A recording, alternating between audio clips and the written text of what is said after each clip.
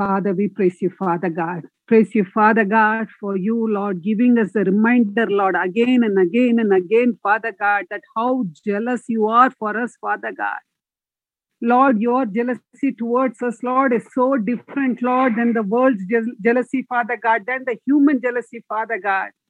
Lord, I praise you, Father God, for you having, Lord, that kind of a zeal for us, Lord, that kind of a jealous heart for us, Father God, that you will go to any extreme, Father God, for us, Lord. Lord, we praise you for that, Father.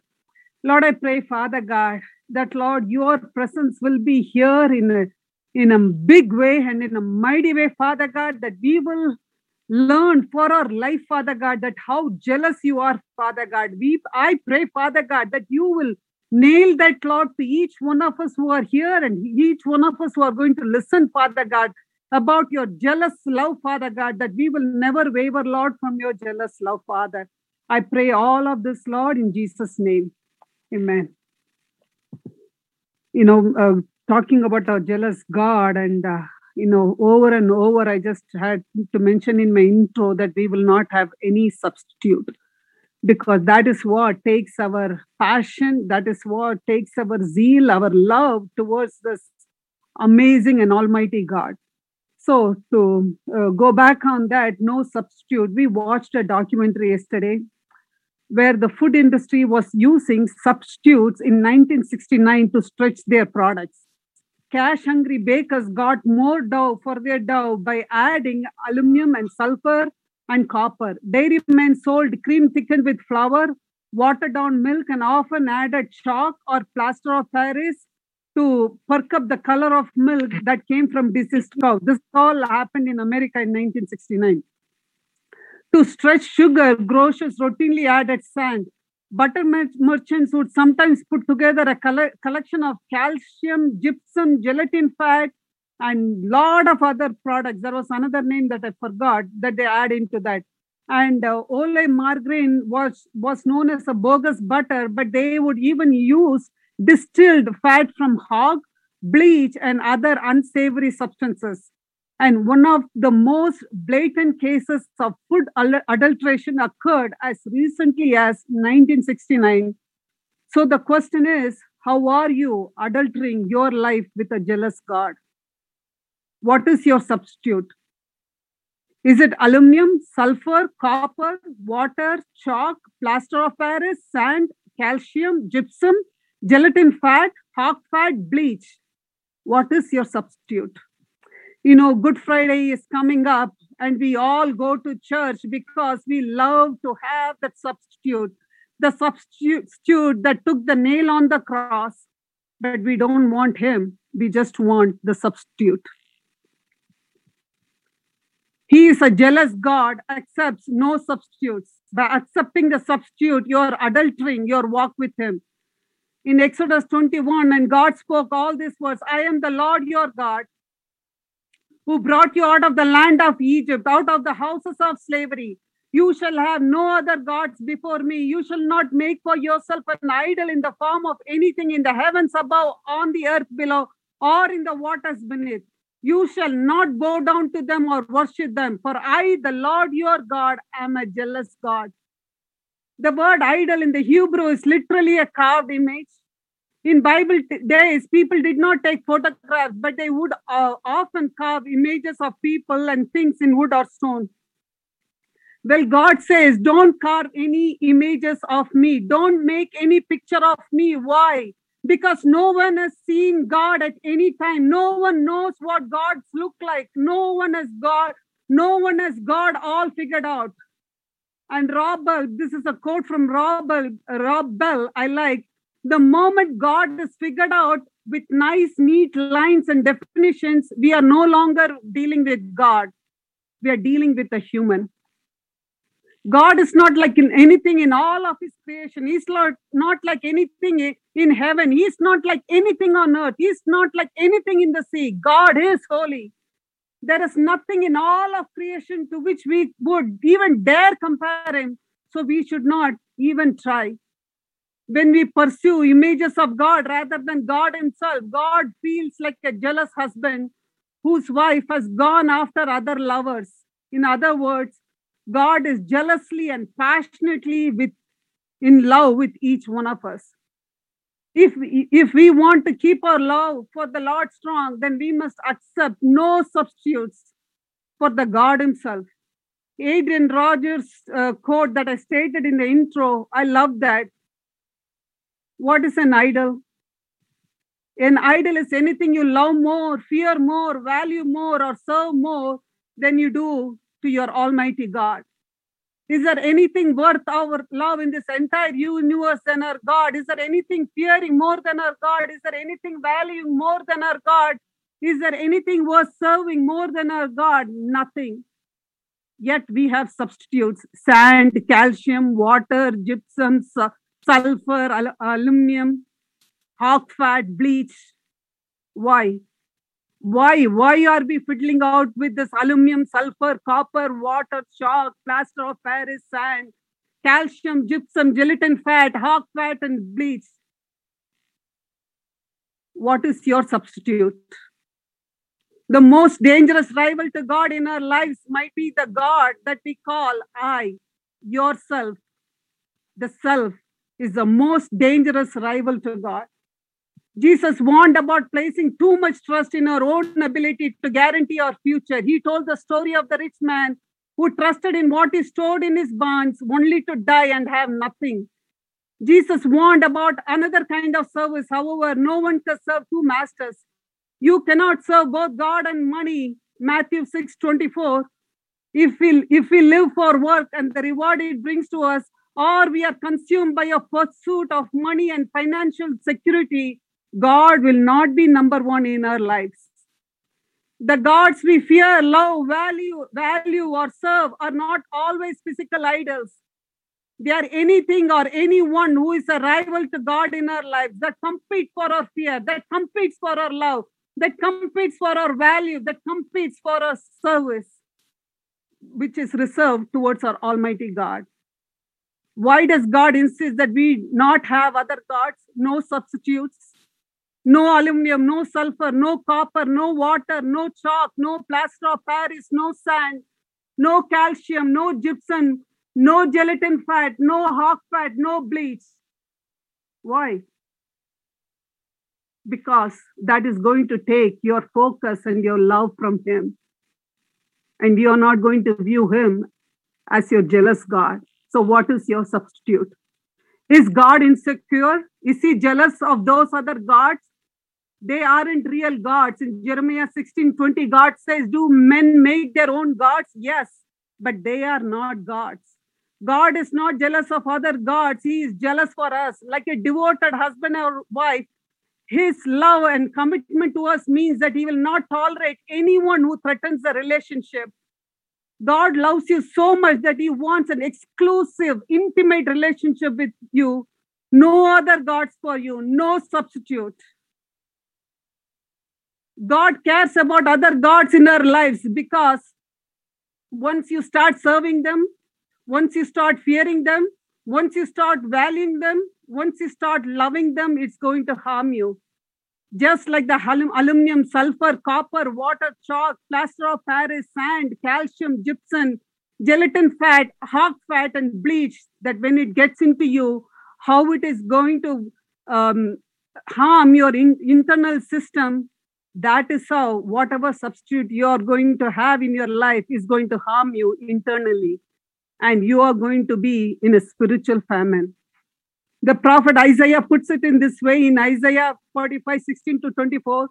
Isaiah talks about the idols people make for themselves, perhaps out of wood or clay. Our idols are constructed of different materials, bank accounts, nice stuff, recognition, power. The point is the same. These things will not save us from wasting our lives. They will not bring ultimate joy and fulfillment to us. C.S. Lewis noted, I did not go to religion to make me happy. I always knew a bottle of alcohol would do that. I'm going to repeat that. I did not go to religion to make me happy. I always knew a bottle of alcohol would do that. He went on, if you want a religion to make you feel really comfortable, I certainly don't recommend Christianity. Why would C.S. Lewis say that? Because you will not always be comfortable or feel comfortable as a Christian, because he is the vine and you are his branches. And our Lord prunes even the good branches so that they will produce more abundantly. We are being pruned by the Father, pruned in order to be transformed into the image of His Son. And God promises is clear, crystal clear. I will never leave you or forsake you. I just want each one of you who are listening, who are going through a struggle time, that you might be going through a season of struggle and wondering if He is a jealous God, then where is He? When He says, I will never leave you nor forsake you, if He is that intimate with me, then where is He? He's nowhere to be found in the midst of my struggles. He's nowhere to be found in the midst of my darkness. He is hanging out with the people with whom everything is going well, but not with me. It's hard for me to believe that He is a jealous God towards me. I'm tempted to accept the substitute for God Himself because He's not showing up in my life. I wanted you to understand how much He is jealous for you. That is the main goal of today's topic. I just wanted to be kneeled in your head and in my head, that how much He is jealous for us. I wanted you to not embrace the substitute. Instead, we must embrace His passion for us. We must accept His zeal to be close to us. You see, God is passionately committed to your relationship with you and me. The Hebrew word for zealous means a zeal for someone else's property. It means zeal for one's own mate is often translated jealousy. And so this is the story. I hope it nails into our head what God says when He says He's a jealous God. It was a very crowded bus, and all the passengers looked sympathetically as Susan made her way down the aisle. She fumbled with her cane, and as she nestled herself into her seat, the onlooker just watched with questions and concerns. You see, it had been a year since Susan lost her sight. When she first became blind, she fell into a deep pit of depression. Her world had crumbled, but her husband, Mark, was so in love with his wife that he did everything he could to pull her out of that pit of depression. He helped her gain new skills and confidence and regain her sense of self. Then after months, Susan began to feel like she could perhaps return to her job again. So every day, Mark would drive his wife to work, walk her into the office, make sure she was settled, and then leave and go to his base that was across town, because Mark was a military officer. Then he would come back and get her from work. This went on for several weeks, and with every day, though Mark so wanted to help his wife, the burden was becoming heavier because it was becoming logistically impossible for him to make it to his base on time. He dreaded having to tell Susan that he wasn't going to be able to drive her to work. But in the end, he had to. I can't ride the bus to work, she replied. I am blind. How am I going to know how many stairs there are? How am I going to know what path to take? I feel like you are abandoning me. Mark's heart was crushed. He promised her, like he had done from the very beginning, that he would do whatever it took to help her until she felt confident and independent on the bus. He helped her with the routes. He helped her to learn the stairs and learn the paths. And so finally, after several weeks, Susan was confident, and he went to his base and she went to her work. Monday morning, she got on the bus. She went to work. She came home. It was flawless. Every day was the same. Then Friday morning arrived. Susan made her way onto the bus, and as she went to pay her fare, the bus driver said, "Ma'am, you're so lucky." And Susan asked, "Are you talking to me?" The bus driver said, "Yeah, it must feel good to be cared for as you are." I'm going to repeat that. The bus driver said, it must feel good to be cared for as you are. Susan replied, "I don't know what you mean, sir." The bus driver said, "Well, every morning I drop you off at your stop. As soon as those doors open, I can see that man standing over there at the corner, and he watches you. And as soon as you step off the bus, his eyes are on you.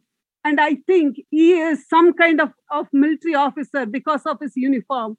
And his eyes follow you as you walk across the parking lot. And his eyes don't leave you as you are trying to walk up those stairs.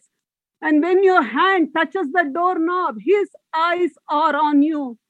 Until you open the door and go inside, that man does not takes his eyes off of you. And once the door closes, he stands straight and tall like a sentinel and he salutes you. Then he blows you a kiss. Susan burst into tears. She had no idea that her husband had been watching her, that the lover of her soul never takes her eyes off of her. So sometimes we feel abandoned by God. Life gets rough and we feel like he doesn't care anymore. You feel like that he is not jealous for you. But if you could only grasp the fact that the lover of our soul never takes his eyes off of us, we will never doubt his love again. We will never doubt his passion again. We will never doubt his zeal for us again. But we will embrace that love. Embrace God's passion for you and accept no substitute for a real relationship with the real God. He will never forsake you. So does that mean God has never forsaken anyone who belonged to him? That God never left someone he cared about? Well, yes, there was one person who was forsaken by God. That was our Lord and Savior. We are told in the scriptures that crowd mocked Jesus while he was on the cross. Remember their cries, Bible? He trusts in God. Let God deliver him now if he wants him. For he said, I am the Son of God. Matthew 27:43. From the 6th hour until the 9th hour, darkness came all over the land. And the scripture tells us that about that 9th hour, Jesus cried out in the loud voice, Eli, Eli, lama sabachthani, which means, my God, why have you forsaken me? Matthew chapter 27, verse 46. Those in the crowd saying, this man is calling for Elijah. It was a cruel, cynical mockery towards the display of the jealous God. In this unique and strange miracle, Jesus was crying out in anguish because of the separation he experienced from his heavenly Father. Separation for the first and only time in all eternity. This passage is the only time in the scripture that Jesus did not address God as a father. Isaiah 52:4 says, his appearance was so disfigured beyond that of any human being, and his form marred beyond human likeness. He no longer looked human. Why? Because he's the lover of our soul. Because he's a zealous God. Your sins and my sins entered his very being, and he was willing to go to that extreme. To that extreme that he was disfigured beyond human recognition. And this is a true story that will maybe again nail that point into each one of our mind, that how jealous our God is. And this is a true story. A revival was held in a small town. The crowd had dispersed. A woman came down front and asked to speak with the preacher. She cried uncontrollably as she explained to the pastor that she wanted to become a Christian. But she felt she had sinned too much for God to ever forgive her and accept her as his own. Searching for a way to help her with her grief, the preacher asked, is there a verse from the scripture that you know? She responded, yes, she did remember one. For God so loved the world that he gave us his only forgotten son. I'm going to repeat that. I hope you catch it. For God so loved the world that he gave us his only forgotten son.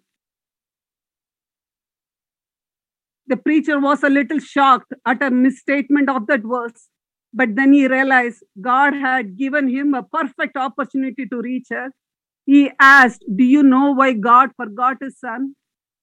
He forgot his son so he could remember you. Again, I'm going to repeat that. That is very powerful. He asked, do you know why God forgot his son? He forgot his son so he could remember you.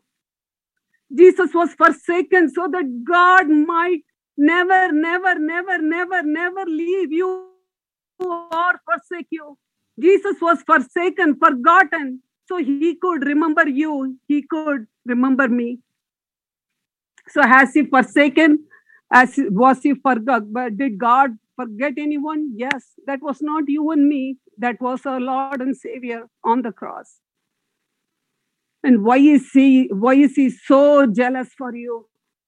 Because there are many God substitutes today in our lives, the idols we make with our own hands that distracts our loyalty, our allegiance towards Him, and which further will lead us into a spiritual famine. He does not want you to be in a spiritual famine. During spiritual famine, I just want you to examine. I'm not telling you are that, but I just want to examine to see, to nail down what is your substitute.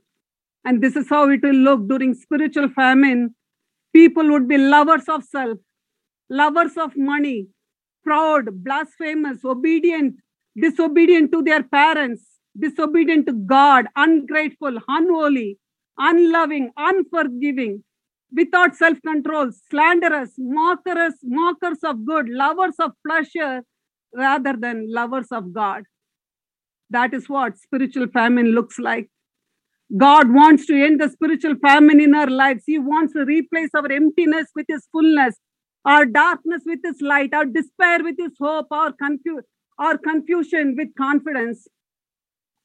God demonstrated loyal love to those who love Him. The word for God's love here is rich in meaning. It speaks of a God who keeps His promises to us. It speaks of a God who is faithful and loyal to us, not because He has to be, because He wants to be. He is faithful and keeps His promises to us, not out of obligation or duty, but freely because He really does delight in us. He is zealous for us. I hope all the stories that I stated nails deeply into us that who our jealous God is. If not, I have one more for you. Once there was a little bunny who wanted to run away. So he said to his mother, I'm running away. If you run away, said the mother, I will run after you, for you are my little bunny. If you run after me, said the little bunny, I will become a fish in a trout stream and I will swim away from you. And if you become a fish in a trout stream, said his mother, I'll become a fisherman and I will fish for you. If you become a fisherman, said the little bunny, I will be a bird and fly away from you. And if you become a bird and fly away from me, said the mother, I will be a tree that you can come home to. Shucks, said the little bunny, I might just as well stay where I am and be your little bunny. And so he did.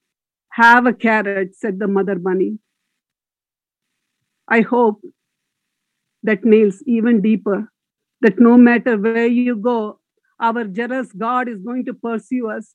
God says the same things to us. No matter where you go, I will pursue you to the ends of the earth. I will not allow any substitute like aluminum, sulfur, copper, water, chalk, plaster of Paris, sand, calcium, gypsum, gelatin fat, hog fat, bleach come between you and me. So what is your substitute? Are you still the dry sinner and still the same wet sinner? I just want you guys to analyze that. Are you same when you took before you took the baptism as a dry sinner? And are you same after you came out from the baptism as a wet sinner? So are you same? What is your substitute? That there is no greater love than the love that was poured out on the cross for you and me. Cast away those substitutes from your life. It's not worth anything. So we might stay close to the lover of our soul who will never take his eyes off of us and remain as is forever. Let us strive to remain as is forever. Embrace his passion, embrace his zeal, and embrace his love for us and accept no substitute. No aluminum, no sulfur, no copper, no water, no chalk, no plaster of Paris, no sand, no calcium, no gypsum, no gelatin fat, no hog fat, no bleach. Substitute that for a real relationship with the real God. He will never leave you nor forsake you. As Adrian Roger stated, whom are we fearing? Whom are we valuing? Whom are we trusting? Whom are we serving? Whom are we loving? It is our time to ponder upon what is our substitute, what is taking us away from this divine love, the great love from our Lord and Savior Jesus Christ that was crucified for you and me on the cross. What is that substitute that is taking you away from that love? What is that earthly substitute? Idol is anything you love more, fear more, value more, or serve more than you do to Almighty God. And it is yours to ponder, and it is yours to cement from here on, that you will know who your God is, how zealous He is for you, that you will never forget who He is, that He is the lover of your soul. Lord and Heavenly Father, we praise you, Father God. Lord, what a great truth, Lord, you have revealed to us, Father God. That, Lord, going through the storms, going through the trials, Father God, the doubt that creeps in, Lord, is God jealous for me? Is He there for me? When He says He will never, never, never, never, never leave me or forsake me, why He's not so close to me? Lord, I pray, Father God, for each one of us, Father God, that we will understand, Lord, how zealous you are for us, Father God. That you will go to any extreme, Father God, for us, Father God. That wherever we try to run from you, Father God, that you will come and chase after us, Father God, that you will pursue us, Father God. Lord, I pray, Father God, help us, Father God, to let go, Lord, of all the substitute, Father God. Help us, Lord, to have the tendency, Lord, to run away from you, Father God. Where will we run, Father God? Lord, I pray, Father God, help us, Lord, to see, Lord, the substitutes in our life, Father God. And help us, Father God, to remember, Lord, your great love, Father God. The love, Lord, that was poured out on the cross, Father God, for us, Father God. The love, Father God, that was displayed on Calvary, Father God. Lord, the battle you fought for us, Father God. Help us, Father God, to understand, Lord, your great love for us, Lord, that how jealous you are for us, Lord.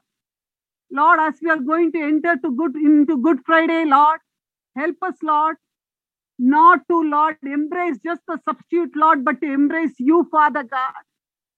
Lord, convict us, Father God, when we go to the Good Friday service, Lord, that how we long for you to be just our substitute, Lord, but not to be the God of our life, Father God.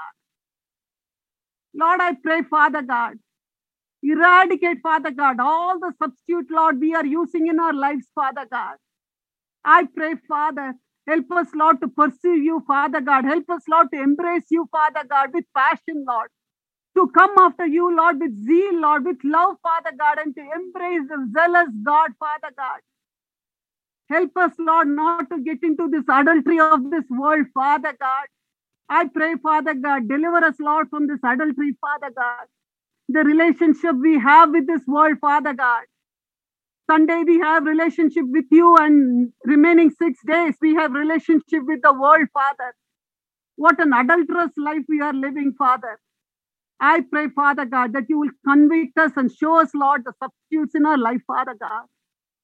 And make us, Lord, to embrace, Lord, how zealous you are, Father God. Make us, Father God, to know, Lord, that your eyes is always fixed on us, Father God. You're not looking at us, Lord, but your eyes are fixed on us, Father God, 24/7, Lord. You're a God who never sleeps nor slumbers, Father. We praise you for that, Lord. Lord, I pray, Father God, you, Lord, demolish all the idols, Lord, that the human hands have made, Father God. Idols, Lord, that are made, Lord, with material things, Father God. The idols, Lord, that are made, Lord, towards, Lord, living in this world, Father God.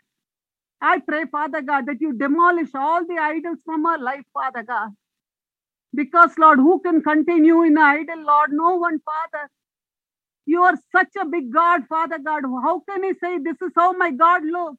When no eyes have seen, nobody can comprehend how big you are, Lord.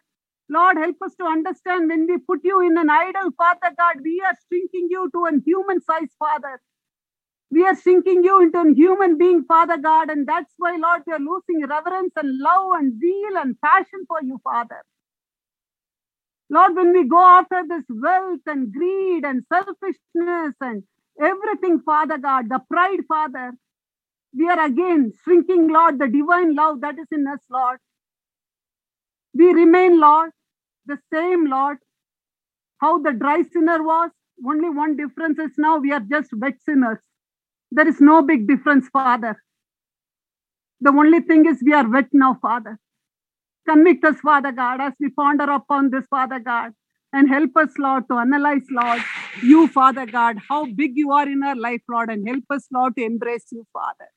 I pray all of this, Lord, in the most precious and matchless name of Jesus Christ. Amen.